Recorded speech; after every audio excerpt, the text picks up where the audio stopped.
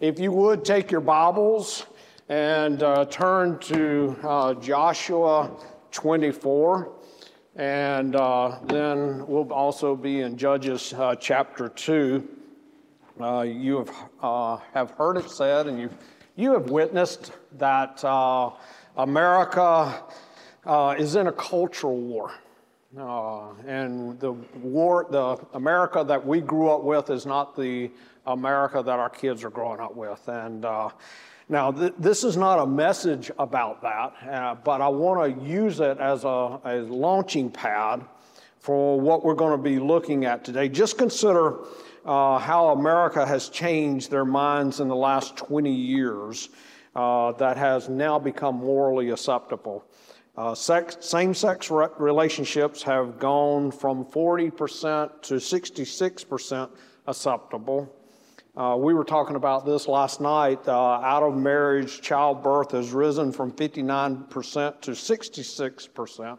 Almost 2/3 of the births now are single moms or out of wedlock kids, fatherless homes, and that's what we are facing in Ellis too.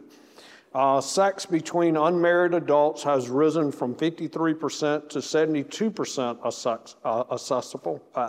acceptable.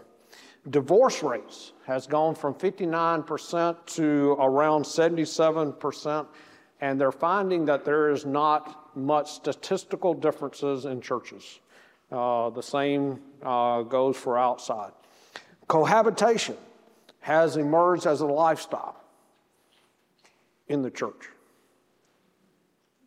I won't grab hold of that. Now, in 2021, there was estimated in America about 331 million people. Matter of fact, Wheaton's College Institute did a study of American evangelicals, and there was literally about 1/3 of Americans have identified themselves as evangelicals, and across the color spectrum, white, black, red, yellow, it doesn't matter. It's just 1/3 of Americans identify themselves as evangelicals, and 66% of those say that their religious beliefs conflicts with the American mainstream culture beliefs, which scares me a little bit if you think about that. 2/3 of evangelical Christians are saying that the culture conflicts with their belief. I'm thinking about what's the other third doing, but 42% of Americans that have no affiliation say that the mainstream American culture feels the same way, that there's a conflict. So many of you know, and I know here at the church they're great at teaching the biblical aspects of this, but we're in the latter part, and I tell my people we're in the last minute of the last hour of the last days, but what church age are we dealing in? By the way, guys, I love talking, so y'all gonna have to talk with me, okay? We're in the Laodicean age, right? Laodicean means the people rule. Not God, not God's Son, not the Bible truth, not His Spirit. And now we say what is truth. We declare what is acceptable and what is acceptable, not God. And there's a real danger here when that happens, because when we get to that point, we're going to worship what we feel like is best for us. As a matter of fact, when you throw out the precepts, you throw out the rules, you can cherry pick what you want and what you agree with. And I'm seeing this more and more in churches also. Any disagreements on that? Are y'all seeing that? Okay. So I'm not the only one. So look at verse 12 of Joshua 24. I'm going to read quite a bit of scripture, and then we'll get to some of our points. And Joshua is at the latter part of his life. He's leaving a challenge for the next generation. And he's kind of rehearsing in their ears what has happened in the past. And verse 12 says this, "And I sent the hornet before you, which drave them out before you, even the two kings of the Amorites, but not with thy sword, not with thy bow. And I have given you a land for which you did not labor, and cities which you built not. And you dwell in them of the vineyards and the olive yards, which ye have planted not, do you eat. Now therefore fear the Lord, and serve him in sincerity and in truth, and put away the gods which your fathers served on the other side of the flood and in Egypt, and serve ye the Lord. And if it seem evil unto you to serve the Lord, choose you this day whom you will serve, whether the gods which your fathers served that were on the other side of the floods, or the gods of the Amorites in whose land ye dwell. But as for me and my house, we will serve the Lord. And the people answered and said, God forbid that we should forsake the Lord to serve other gods. For the Lord our God, he it is that brought us up and our fathers out of the land of Egypt, from the house of bondage, and which did those great signs in our sight, and preserved us in all the way wherein we went, and among all the people through whom we passed. And the Lord drave out from before us all the people, even the Amorites, which dwelt in the land. Therefore we also serve the Lord, for he is our God. And Joshua said unto the people, Ye cannot serve the Lord, for he is an holy God. He is a jealous God. He will not forgive your transgressions, nor your sins. If you forsake the Lord and serve strange gods, then he will turn and do you hurt, and consume you after that he hath done you good. And the people said unto Joshua, Nay, but we will serve the Lord. And Joshua said unto the people, Ye are witnesses against yourself that ye have chosen you the Lord to serve him. And they said, We are witnesses. If you would turn to Judges chapter 2 real quick and look at verse 7. Verse 7 says, And the people served the Lord all the days of Joshua, and all the days of the elders that outlived Joshua, who had seen all the great works of the Lord that he did in Israel. Verse 8, And Joshua the son of Nun, the servant of the Lord, died, being 110 years old. And they buried him in the border of his inheritance, in Timoth Heres, in the Mount Ephraim, on the north side of the hill Gaash. And also that generation were gathered unto their fathers, and there arose another generation after them, which knew not the Lord, nor yet the works which he had done for Israel. These three chairs that I've got up here are used for a visual, but they're expressing exactly what we're going to be looking at today. I'm going to call this first chair the Joshua chair. It was a godly chair.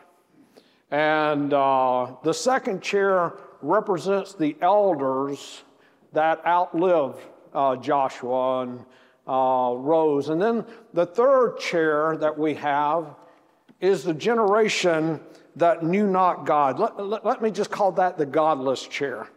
And I want to share with every one of you that this message is for each and every person. Every one of you are sitting in one of these chairs today. I want you to ask, which chair are you currently sitting in? And let me give you 4 warnings real quick, and then we'll get into the major portion of where we are today in America and what we are facing. Warning number 1 is the rejection of objective truth that undermines or denies every essential claim of the Christian faith. Matter of fact, John 17, verse 17, Jesus writes, Sanctify them through thy truth, because thy word is what? Truth, right? Okay, in John chapter 14, verse 6, Jesus says, I am the way, the what? The truth, the life, and no man comes unto the Father but by. However, if there is no truth, there is not just one way, or that life doesn't exist. Peter proclaimed in Acts chapter 4, neither is there salvation in any other, for there is no other name given under heaven among men whereby we must be what? Saved. So, however, a postmodernist would say, well, that's Peter's truth, but not mine. Since truth does not exist, Peter can believe whatever he wants to believe. Jesus commanded his followers in Matthew chapter 28, verse 19, to go and make disciples. In the postmodernist, that's oppression. Matter of fact, that's cultural racism as we see today, because you're teaching and you're proclaiming, what you're proclaiming is truth, but hey, truth is relative, right?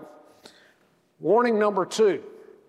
The sexual revolution that occurred back in the 1960s, back in probably mid-1960s, women were first given the ability for birth control with the pill.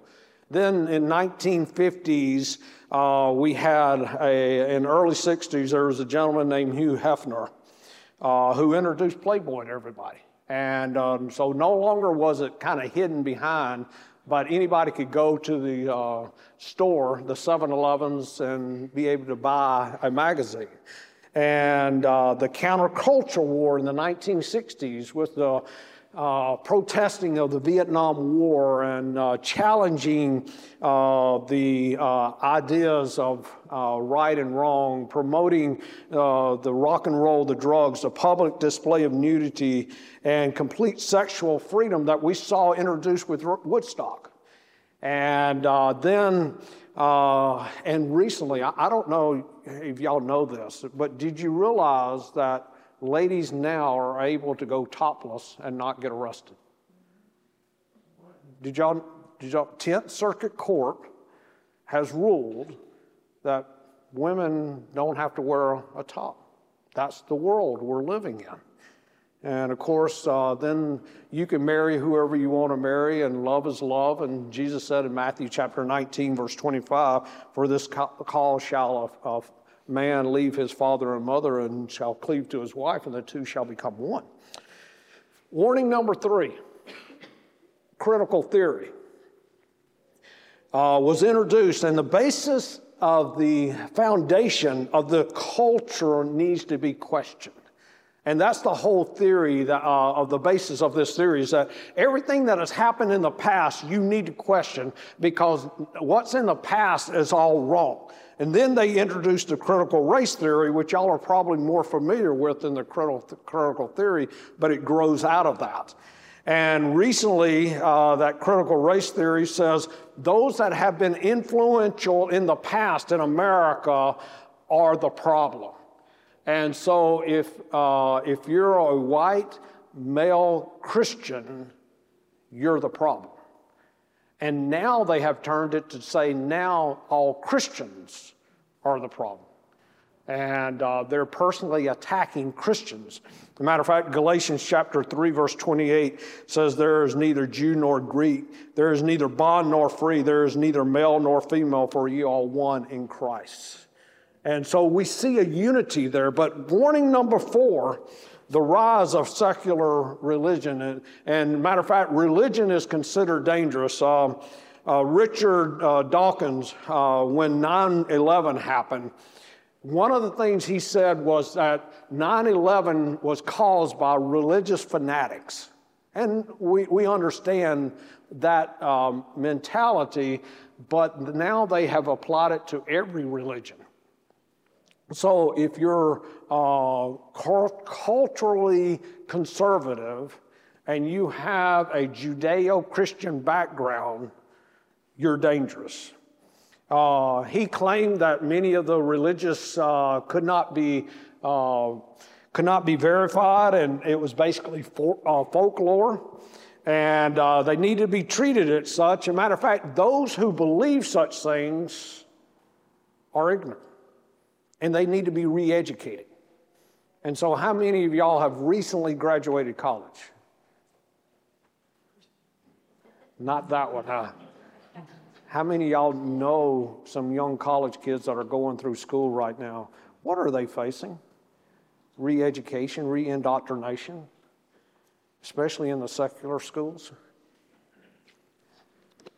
Psalm 14, verse 1 says this, the fool has said in his heart, there is no God. And that's where we're at. Now, America was birthed out of the belief, and I'm going to read, we hold these truths to be self-evident, that all men are created equal, that they are endowed by their Creator with certain unalienable rights, that among these are life, liberty, and the pursuit of happiness. So let me call this first chair the Christian chair.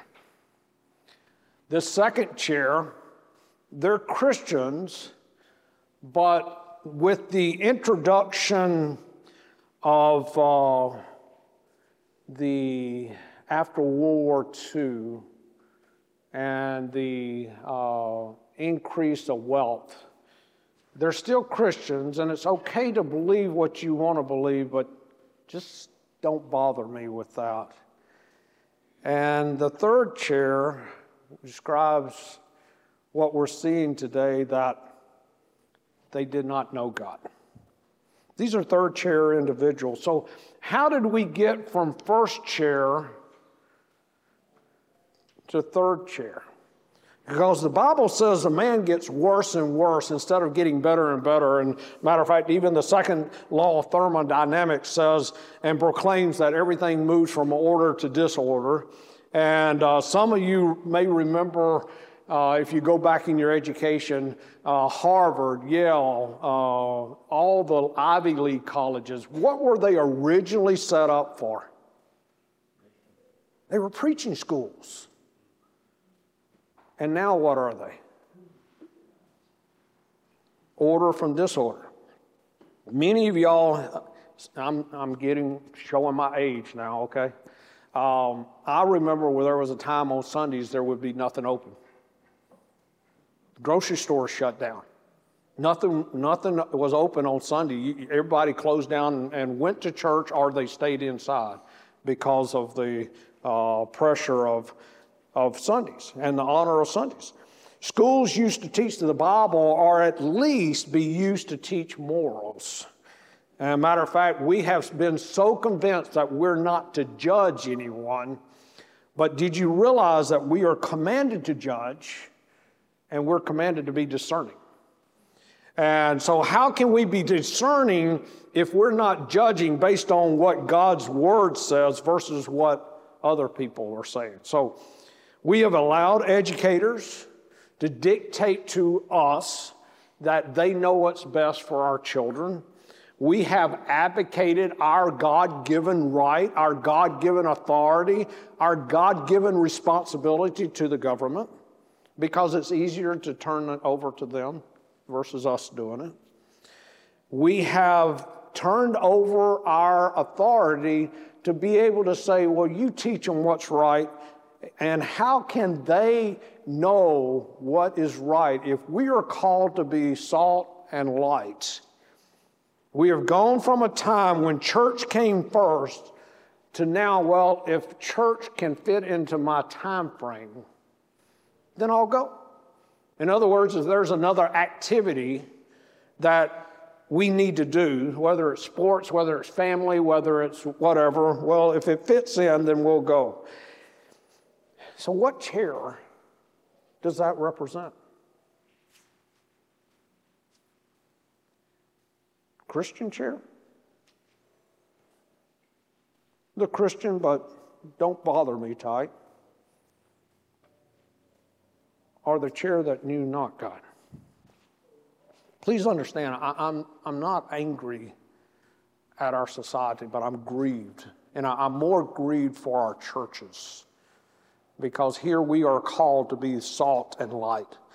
You remember how many people claim to be evangelical Christians that I said earlier? What was that, about what?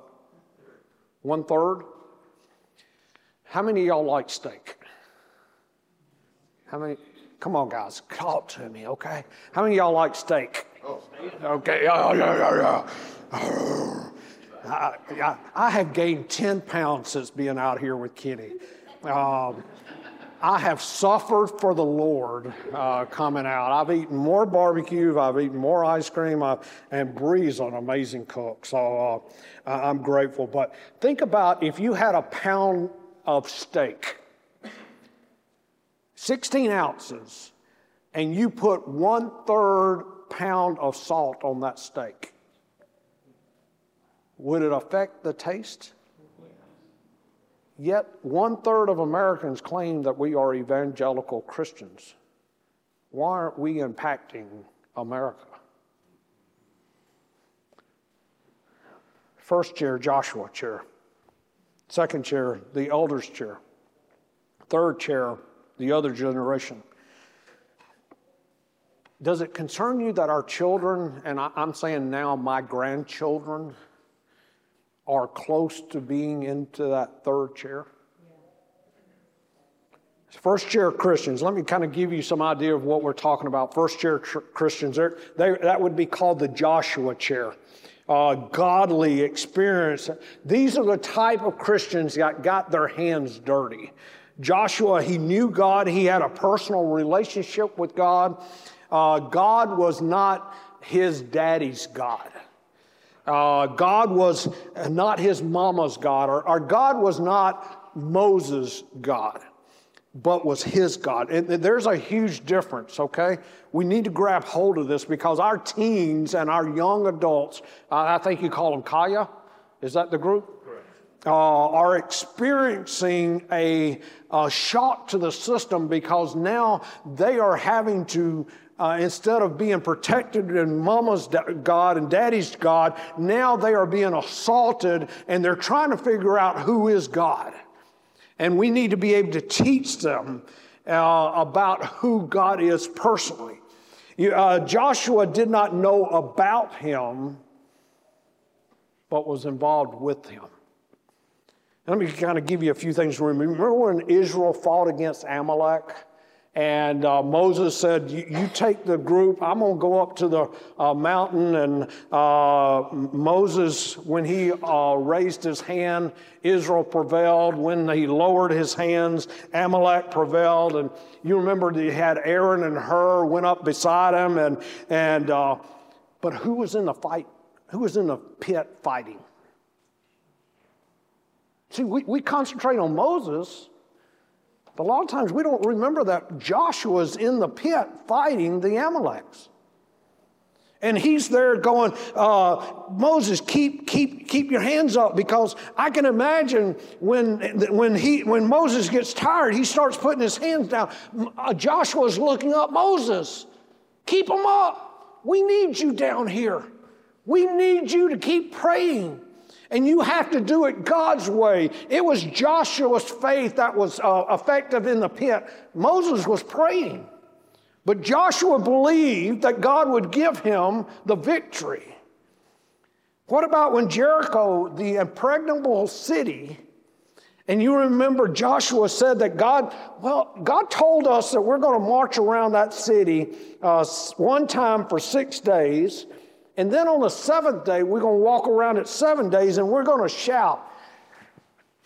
20 years military, 2 wars, 2 deployments. I have never heard a commander tell me that. That's crazy. But Joshua obeyed God. What about the 12 spies? When he was sent in, he was one of the 12 spies. 10 came back and gave a terrible report, but only Joshua and Caleb said, well, no, we can take that. If God is for us, we can take it. Don't worry about what the others are saying.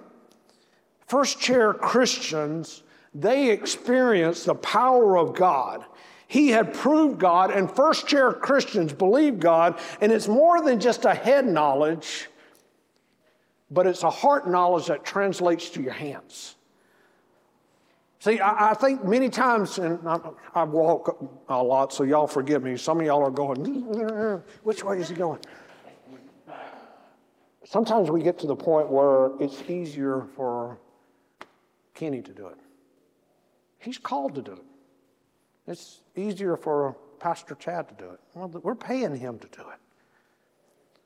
And a lot of times we look at first chair Christians as the elitists, but it's not about it. It's about a relationship. Joshua had a relationship with God. Do you remember when he went with Moses? He was the one that heard God's voice there on Mount Sinai. He heard, and he had a relationship. Second chair Christians, the elders. These elders knew the Lord. And I am confident that, if I could say it this way, that they had received Christ. They knew their Savior.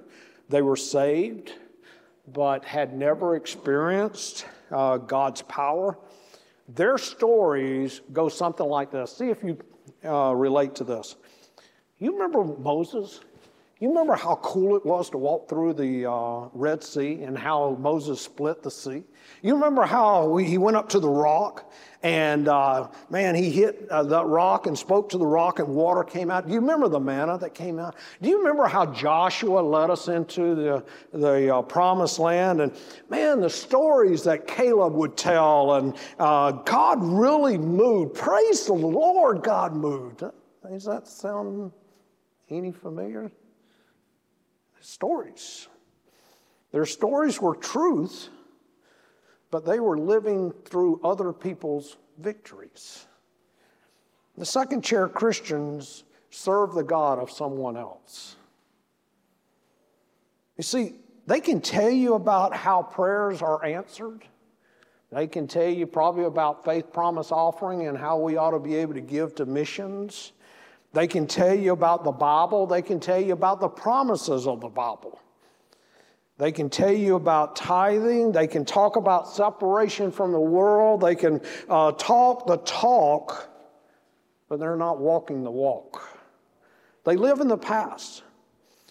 Can I tell you, it's not about who you are or what position that you hold that determines which chair you sit in. I'm not a first chair Christian because I'm the pastor of a church. Kenny's not a first chair Christian because he leads the life groups here. Can I tell you I'm a first chair Christian because I have applied my hands to the promises of God, and I have experienced personally the faithfulness and the rewards of serving Him. The first chair Christian is not for the elites. Every one of you can be a first chair Christian. Anyone who wants to follow Jesus, but here's something that you need to understand before we go any farther. Second chair Christians generally produce third chair generations.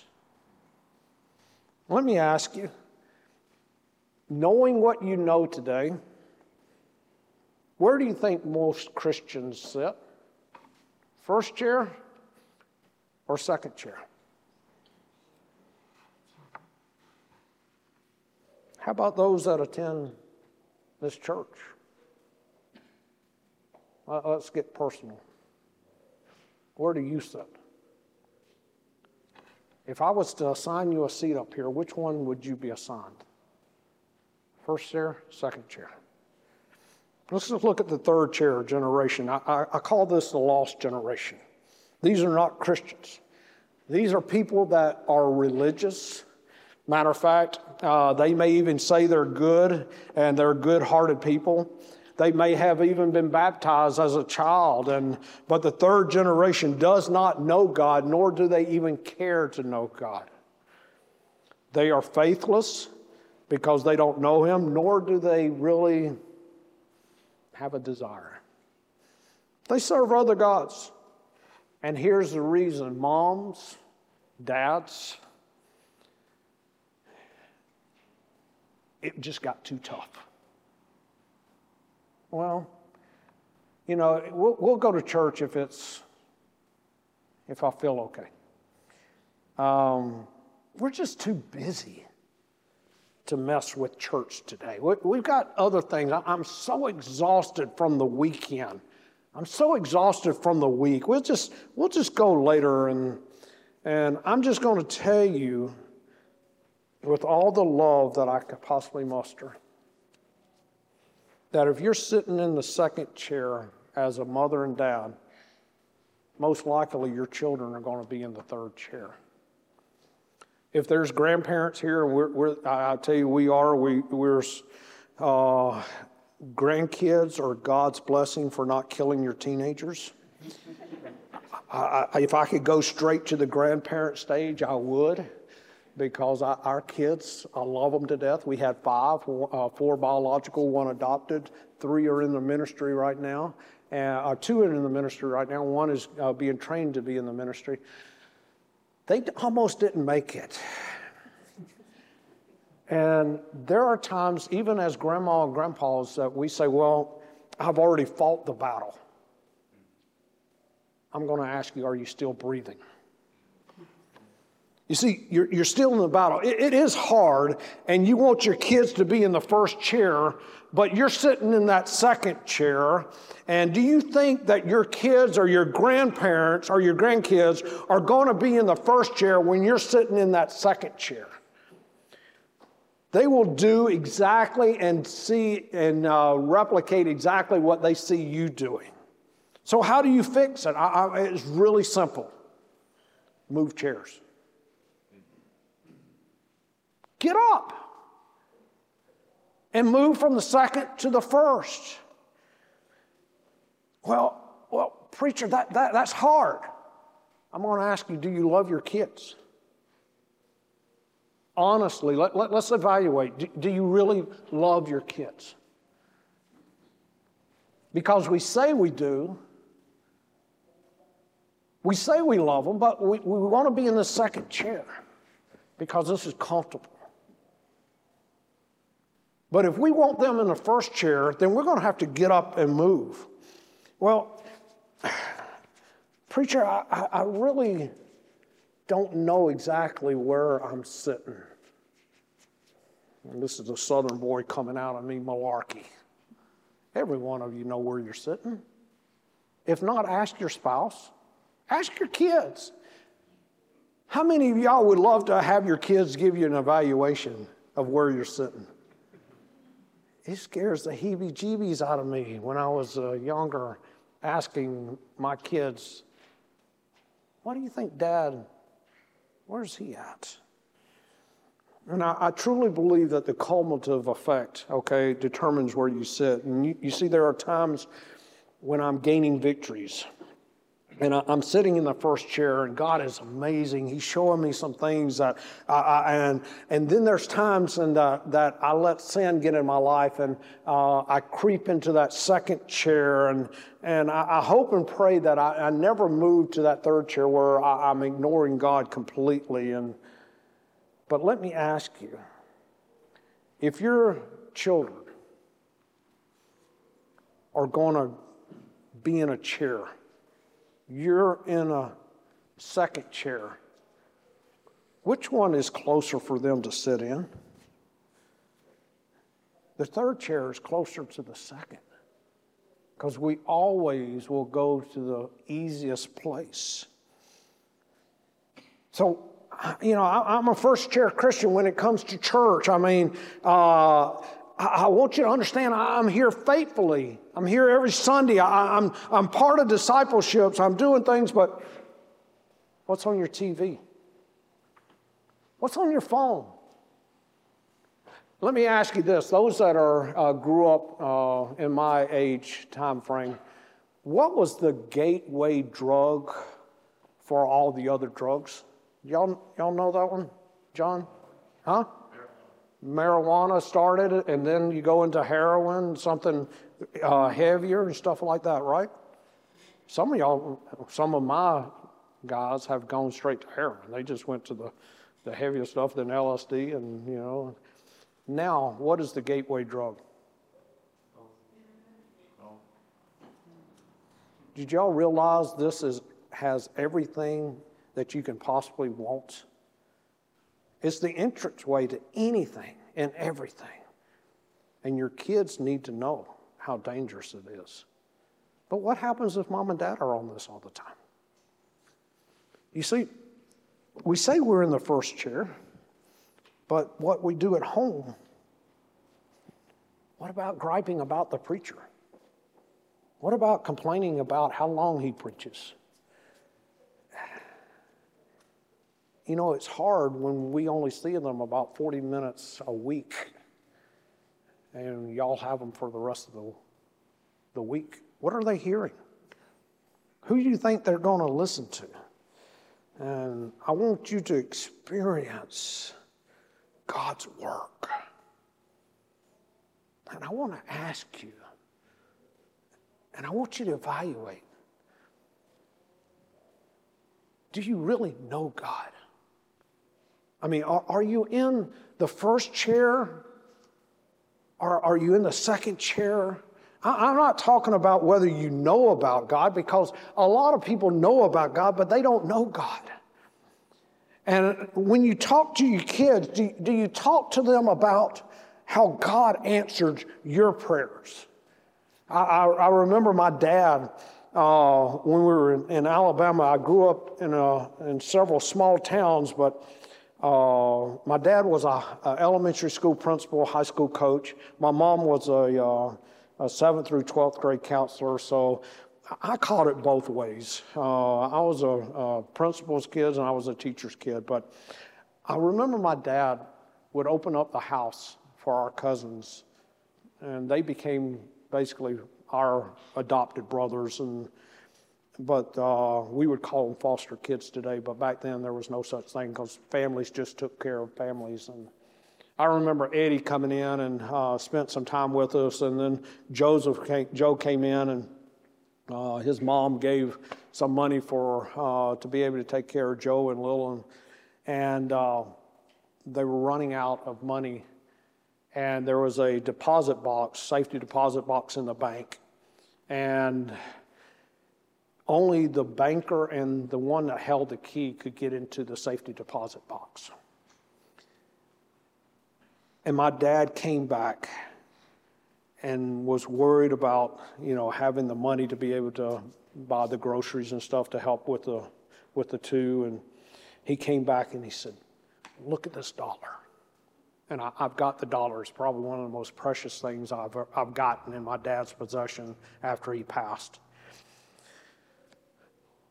They had taken out close to $100 out of that safety deposit box. Only him and the banker can get into that deposit box. When he went in there, every bit of that money was back in there with this dollar that's written on it, "I bless this." That's God's promises. And I remember Daddy telling me, he said, "Chad, if you will put God first, if you will do things that God tells you to do, He will never forsake you." And he would hold up that dollar. He said, "This is proof that God answers prayers." See, that's a first chair Christian. And because of that, I learned what it meant to tithe. Trish and I, when we first got married, we said we don't have a whole lot. As a matter of fact, on Friday evenings, I think we had a thing of peanut butter, and that was about it. This was back before you actually you had to have a physical check, to go make purchases. But I remember God providing food for first chair Christians. You see, when you start looking at it, you're able then to tell your kids how God has answered prayers for you. And you'll be able to tell them how you made decisions. Because I want everybody to look up here just a second. I want to ask you, do you serve God? Or do you serve the God of your parents? Or do you serve the God of maybe Kenny Morgan or Brother Sam? Which God are you serving? Fair question if you really think about it. Because every one of us will serve a God. Would you come to church if your wife or your husband did not say, "Hey, we're going to church today"? Would you still come to church if it wasn't for them? Determines which chair you're in. You see, you may survive the second chair, but your kids won't. Your kids won't survive it. Are you listening to the world and being pulled by their entertainment, the shallowness of many of the preaching that we hear today? It really determines which chair you're in, because you may survive, but one of these days your kids are going to grow up. They're going to have a family. They're going to get married. Which chair is your grandkids going to be in? See, parents, adults, grandparents, do you really love your children? Who is the most precious gift that God has given you in your life?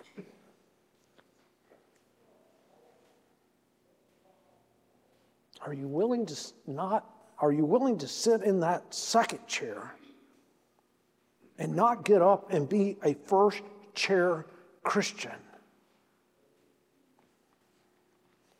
Or are you going to say there rose up a generation that knew not God? Father, I ask you to bless today. I ask that you would just take control. And Father, as we are challenged to look at the chairs that we are sitting in, I just ask that your Holy Spirit would just do the work that you have called us to do. And Father, just change hearts however you choose to move. In Jesus' name, amen.